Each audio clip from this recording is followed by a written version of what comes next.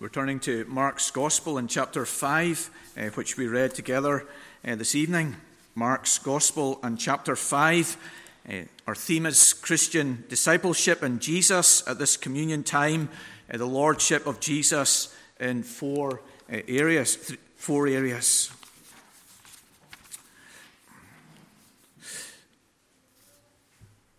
This evening we want to learn three principles from this paragraph. We want to learn our Lord is to be trusted, and that is what we are to do. We are to trust in Him, whether we are not yet a Christian or whether we are a Christian, we are to trust in Him. Jairus will do this in the paragraph that we're looking at. Our Lord is often taunted. He is derided by the crowd at Jairus' house, and we will see that as His followers, we also will be mocked. And then our Lord will be triumphant. He raises Jairus' daughter from the dead. He is triumphant in that house, and He will be triumphant in the end. For the boys and girls, perhaps, we see where Capernaum is, where this story is situated in the north of the Lake of Galilee. This is the most likely place that Jesus is in this story. And then we see a picture of the synagogue of Capernaum, where Jairus was a leader. Archaeologists have found this, and you can imagine this being in the town of Capernaum and Jairus being a ruler in that edifice. Jesus then, in this second of four areas, is the Lord over death. Analysts have been studying the reason why Vladimir Putin has invaded Ukraine. Why did Putin, who is in office, ruling over a large country, an older politician, bother with this invasion? And it is a good question, and many answers have been suggested for his actions. Some have provided some defense for what he's done by citing the support for Russian rule in that part of Ukraine. Others have dwelt on the rebellious elements in Ukraine which seem to be posing a threat to Russia as being the catalyst for his invasion. But a main theory is that the invasion was connected to the general election due in 2024. The plan seems to have been that Ukraine would be conquered in 2022 and 23, and then the election held in 24. Victorious Putin would be voted in. His triumph, his conquests, his victories would drive the nation behind him. And once again, he would be overwhelmingly voted into power. This one final big action of power and victory before the election would impress and convince his nation. Once again, some analysts think, lie behind that invasion. We're considering the final of the four of Jesus' miracles that Mark pulls together in chapter 5 and the end of chapter 4. The climactic miracle, we could argue, Jesus as Lord over death. In this communion time, we're thinking of the Lordship of Jesus in these four distinct areas. We've thought of Jesus as being Lord over danger. It's not just that He's Lord over nature, but nature that is threatening the apostles and disciples and Jesus Christ. They're on this journey to a new mission, Gentile territory on the eastern side of the Lake of Galilee. And Jesus is Lord over danger. We will think of other dimensions of His authority. He's Lord over demons. We'll think of Jesus as Lord over disease. But here we're thinking of Jesus as Lord over death. Every area He is Lord. And as we come to communion, we're reminded of His greatness, His majesty, His power. This is our Master, our Savior, our Lord. We noted that before Mark comes to delineate the parts of discipleship that we've been studying in chapter 6. He sets before us the majesty of our Master, the Lord, in every area of life. And in this communion, what a wonderful thing it would be if we see again how wonderful our Savior is, how great he is, and yet that great one, so gracious, so tender, so personal. Every U.S. president, apart from one, has professed faith. But every man of power who was president was defective, flawed, weak. But here's our Lord, our King, our Savior, perfect, glorious, majestic. And in this communion time, what a fresh opportunity for us, guided by this collation of miracles in Mark, to rededicate ourselves as disciples of Jesus to our glorious Lord. So Mark here uses the technique mentioned, the sandwich technique of starting one story, putting in another, and coming back. Not like our ramblings when we go off tangent and ask the question, well, where was I? What was I saying? This is intentional.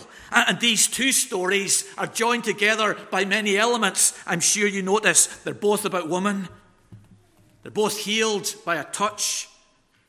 Jesus calls both of them daughter. The number 12 appears in both of these stories. In both instances, there is a rebuke given to Jesus. Both of them are unclean. But the basic reason, the very surface reason why these stories are intertwined is because the second story, the middle story, it delays Jesus in getting to the 12-year-old girl who is unwell. He's on his way there. And this woman who has suffered for 12 years comes in this faith that if she touches the hem of Jesus' garment, she will be healed. She touches him, she's healed, and Jesus stops and has this conversation with her. And this explains why the girl whom Jairus described was at the point of death, then dies. Jesus is delayed in his journey to the sick bed. And Mark's combination of the stories explains Jesus' journey. And sometimes he does delay. Sometimes he does wait. Sometimes he doesn't act as quickly as Jairus and us would like him to do in intervening to our need and coming to our rescue. But as here we see, he always has a greater purpose, a greater reason, a bigger plan. Our first point, our first principle, our first take-home statement is our Lord is to be trusted. After getting expelled from the region of the Gadarenes that we'll see next Sabbath day, God willing, Jesus crosses back to the Jewish territory on the western shore of the Lake of Galilee. And he comes, as we've already indicated, to the town of Capernaum before he'll set off to Nazareth.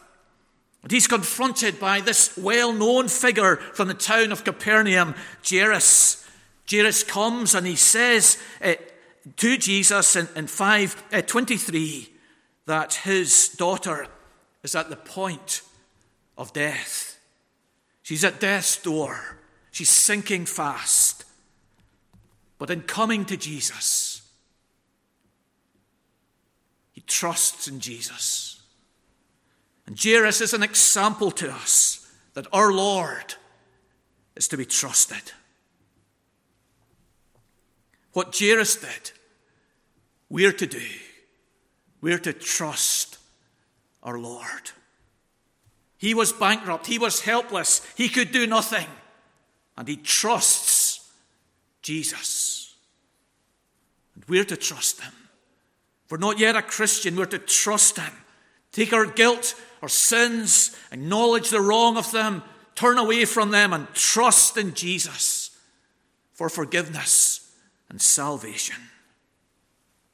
The ruler of the synagogue was the president or head of the local worshipping community. In a synagogue, the conducting of public worship, reading of the scriptures, preaching, public prayer were performed not by a professional class, but by lay synagogue members. And the leader, the ruler, of whom Jairus was charged by the elders of the synagogue with the responsibility of overseeing the worship and the orthodoxy of the teaching. His roles were wide, included building maintenance, security, procuring scrolls for scripture reading, arranging for Sabbath worship by designating scripture passages. The synagogue usually had one ruler, but perhaps the synagogue in Capernaum, which we saw a picture of, was large. And so in verse 22 we read that Jairus was one of the rulers of the synagogue.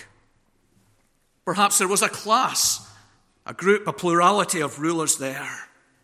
Being mentioned by name is something unusual in Mark's gospel, which indicates perhaps that Peter knew Jairus personally, or that Jairus was a prominent individual in the city of Capernaum.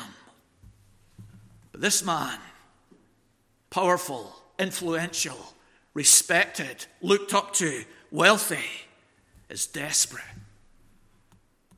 He falls down at the feet of Jesus. He loves his 12-year-old child as any one of us would do. He's heard of Jesus' miracles, this teacher with a reputation, and in his desperation, but also in his faith, he comes to Jesus and pleads with him to help him. Our Lord is to be trusted. And what a cost this was for Jairus. This was a social humbling for this man. He was looked up to. He was served. He was honored. He was respected. He was revered by his community and by the local synagogue. But here he is in the dust, in the streets of Capernaum, kneeling down, pleading with Jesus. But there was also perhaps a religious cost in him doing this. He's nailing his colours to the mast. He'd heard of Jesus, perhaps witnessed some of his miracles within this city. Others had derided Jesus. The Sanhedrin from Jerusalem had sent spies to quiz Jesus. But Jairus, in faith and in desperation, comes to Jesus. He trusts him. He believes him. Perhaps there were considerable discussions in his home. Can you imagine this man sitting opposite his wife, each holding a hand of their sick girl? They'd been to the doctors. She'd taken the medication, but she was sinking fast. What will I do? What help can we get? Jesus has come from the other side of the lake. He's in our town now. And in this mix of worry, concern, pride, humility, faith, he comes, kneels down, and asks Jesus to help him.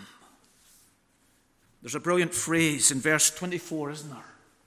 Right at the end there, before the new paragraph begins. And Jesus went with him. What a statement. Jesus knew the cost he was paying, the social cost of humbling himself before the crowd, the religious cost of the Sanhedrin perhaps kicking him out of his job. And Jesus draws alongside of him to encourage him. He went with him. This is brilliant, we say. This is brilliant. This ruler of the synagogue, believing in Jesus, stepping out of the line of opposition, nailing his colours to the mast. This is brilliant. And what happens immediately is his faith in Jesus is tested. He's a new believer. And he's tested. Word comes from his house that his daughter has died. And there's just a fantastic word used in verse 36. It's a rich word. It's a variegated word. It's got a range of meaning. Overhearing, and in your Bible there's a footnote because it's hard to translate because it contains a wide range of insight and translation. In one way, here's Jesus. You see, he's overhearing this message from the house.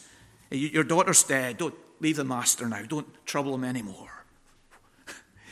What can he do now? It's hopeless. And Jairus, his faith is tested. He's come believing in Jesus, that Jesus can do something in a hopeless situation. His child is sick, and now the hopeless situation has just got even bigger. His child has died. Jesus overhears this, and again, in his pastoral care and love for this man, he enters into the brokenness, the weakness of him. He steps in. Overhearing can mean that you hear something that you shouldn't. It's not meant for you to hear. It's spoken to someone else. You overhear. You're not eavesdropping. You just overhear the conversation behind you on the bus or on the tram. You overhear it. Or it can mean that you pay no attention to it. You ignore it. You refuse to listen to it. You discount the truth that it contains. And there's perhaps a blend of meaning there in this instance. That Jesus, yes, he's heard what they've said from the house. They've heard this pull, this pressure to leave Jesus. He can't do anything now. And Jesus speaks directly to this man, and he says to Jairus, look, you came in faith to me, believing that I could help you. Keep believing. Keep trusting. Keep looking to me. Verse 36. Do not fear, only believe. Jesus is to be trusted by us. Trusted by us for salvation. He will keep his word. He's not like Putin, who has broke so many promises to his own nation and so many promises to other nations around, making agreements which he goes away and breaks within a few months. Jesus is to be trusted, depended on, relied on for our salvation, as Jairus recognizes his love, his power, his compassion, his trustworthy character to help him in his desperate need. So you and I, with a sense of our guilt and an awareness of the final judgment, we come to Jesus, and he should be trusted by us. Jairus offered Jesus nothing. He didn't offer financial reward. He didn't offer him a place in the synagogue. He comes in faith alone.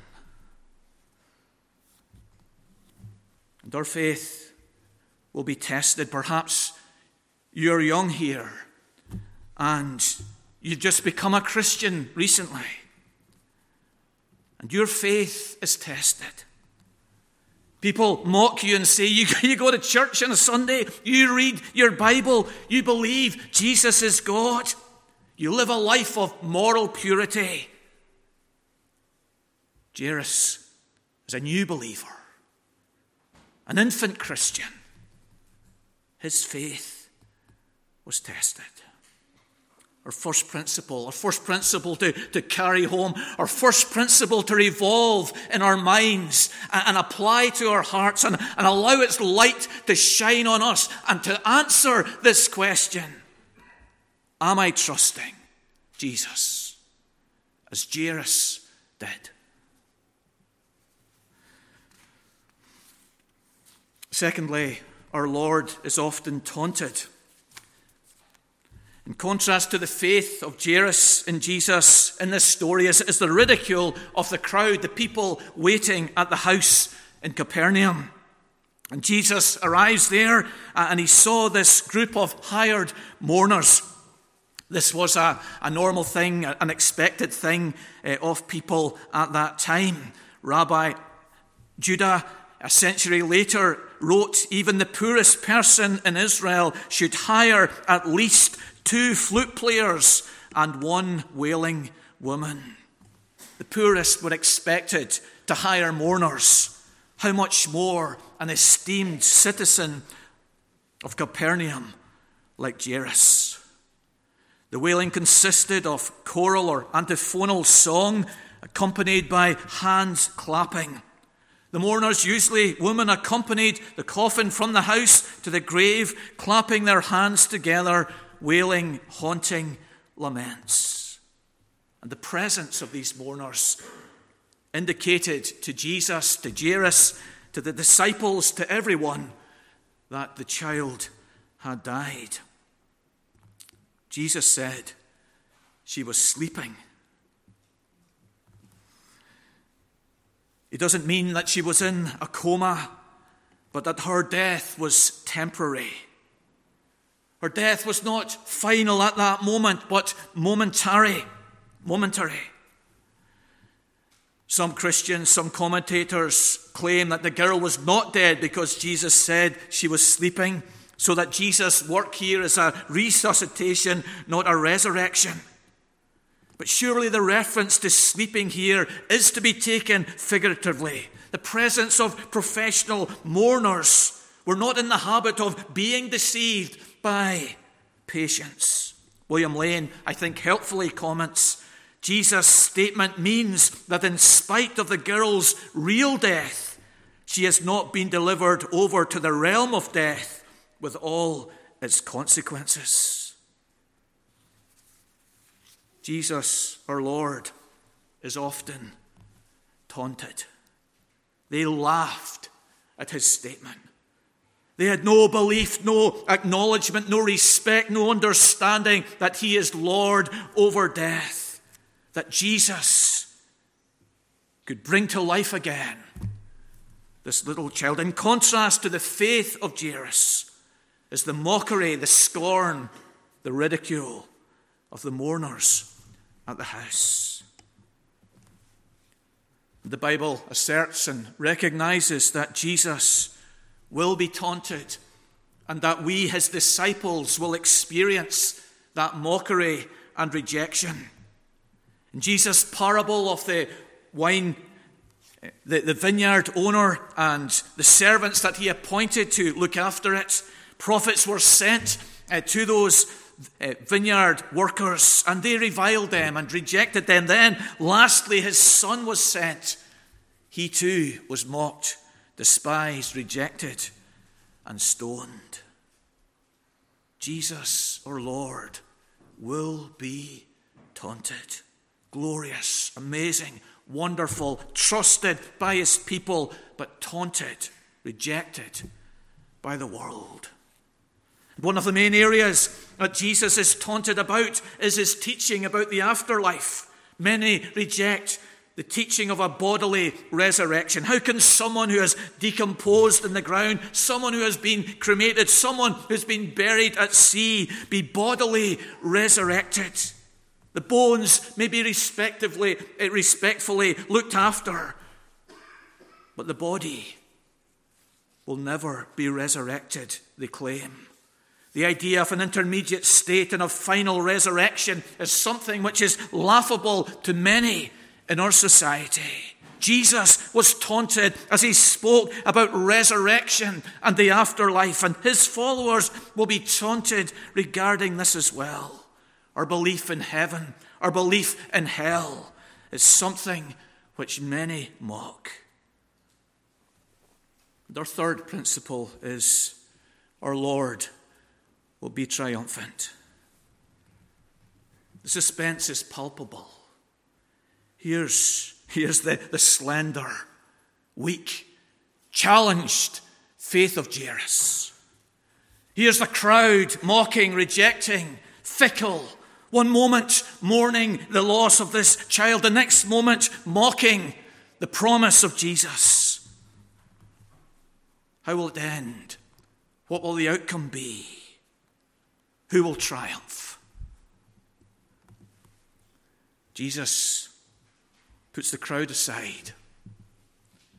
Perhaps the room where the little girl was small, and he could only fit in the parents and the 3 disciples, or perhaps what he was going to do was so sacred that unbelieving eyes had no place for that miracle.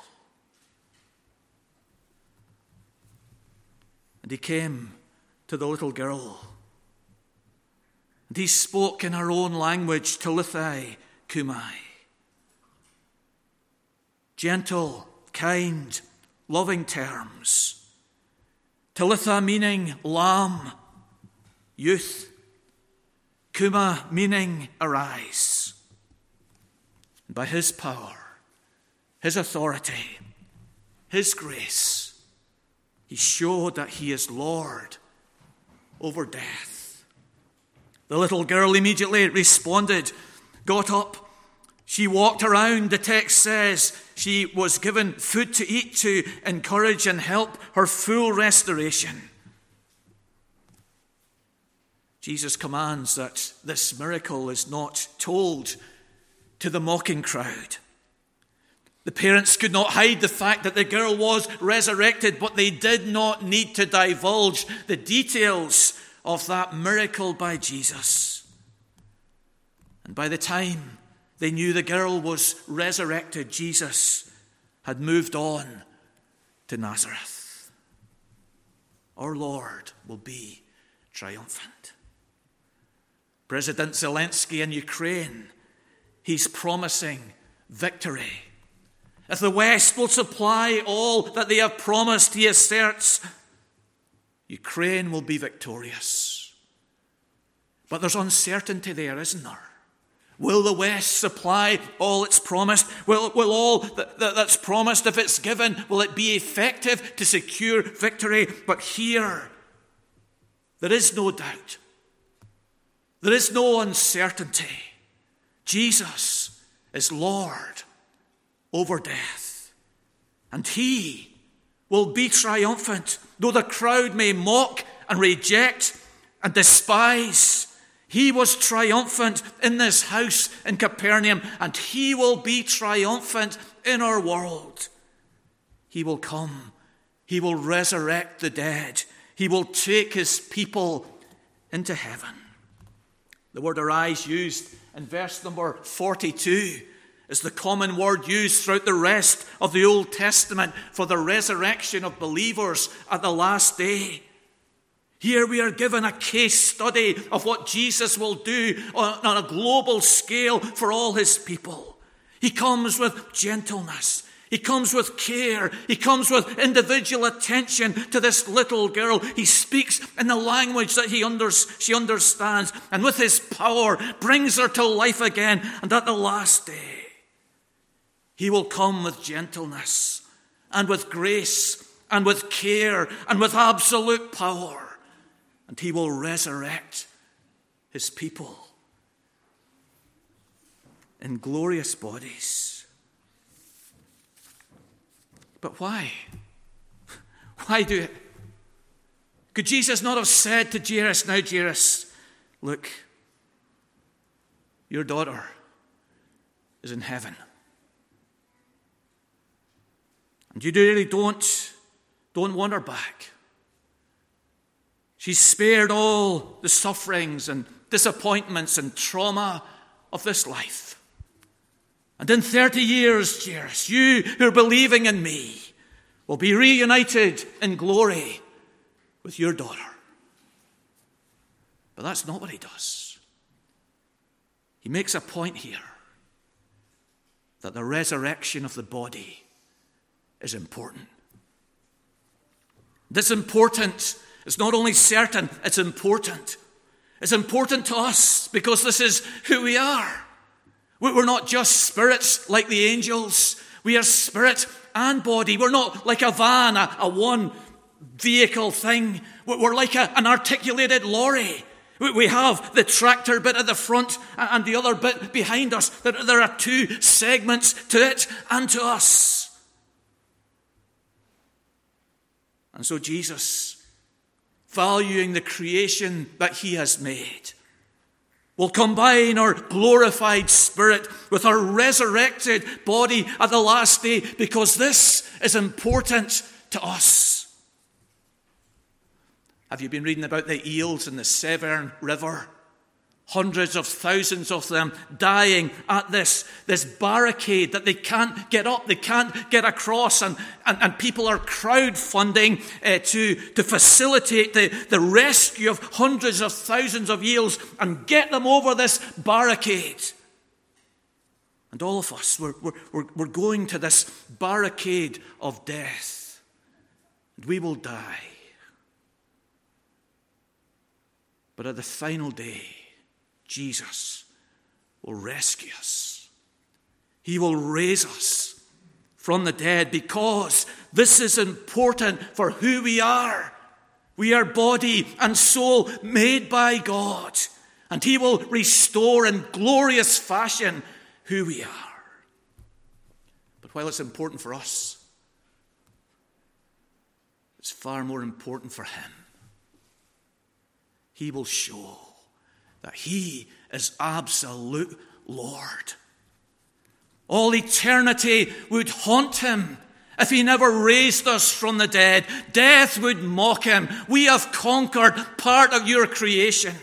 Your redemption is defective. It's confined and constricted. And so Jesus will show that he is absolute Lord by not only glorifying our spirits, but by resurrecting our bodies from the grave.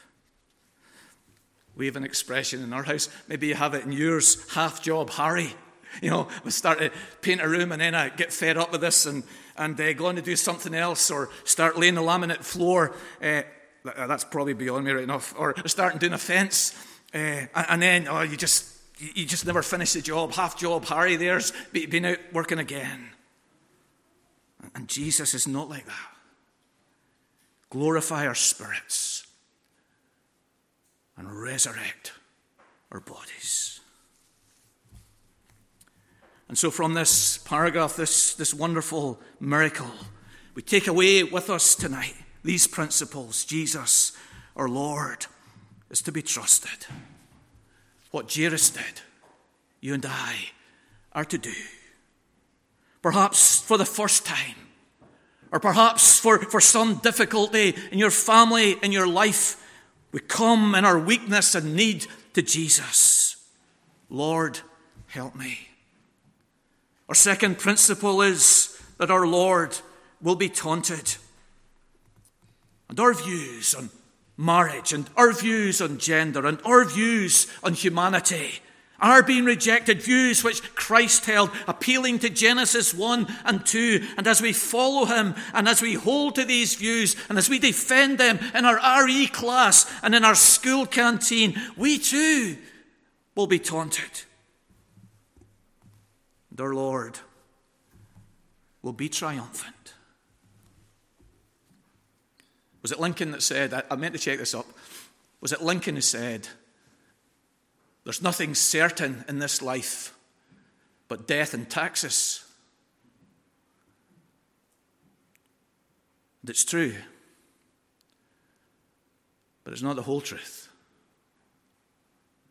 There's death, and there's taxes, and there's the resurrection. Our Lord will be triumphant.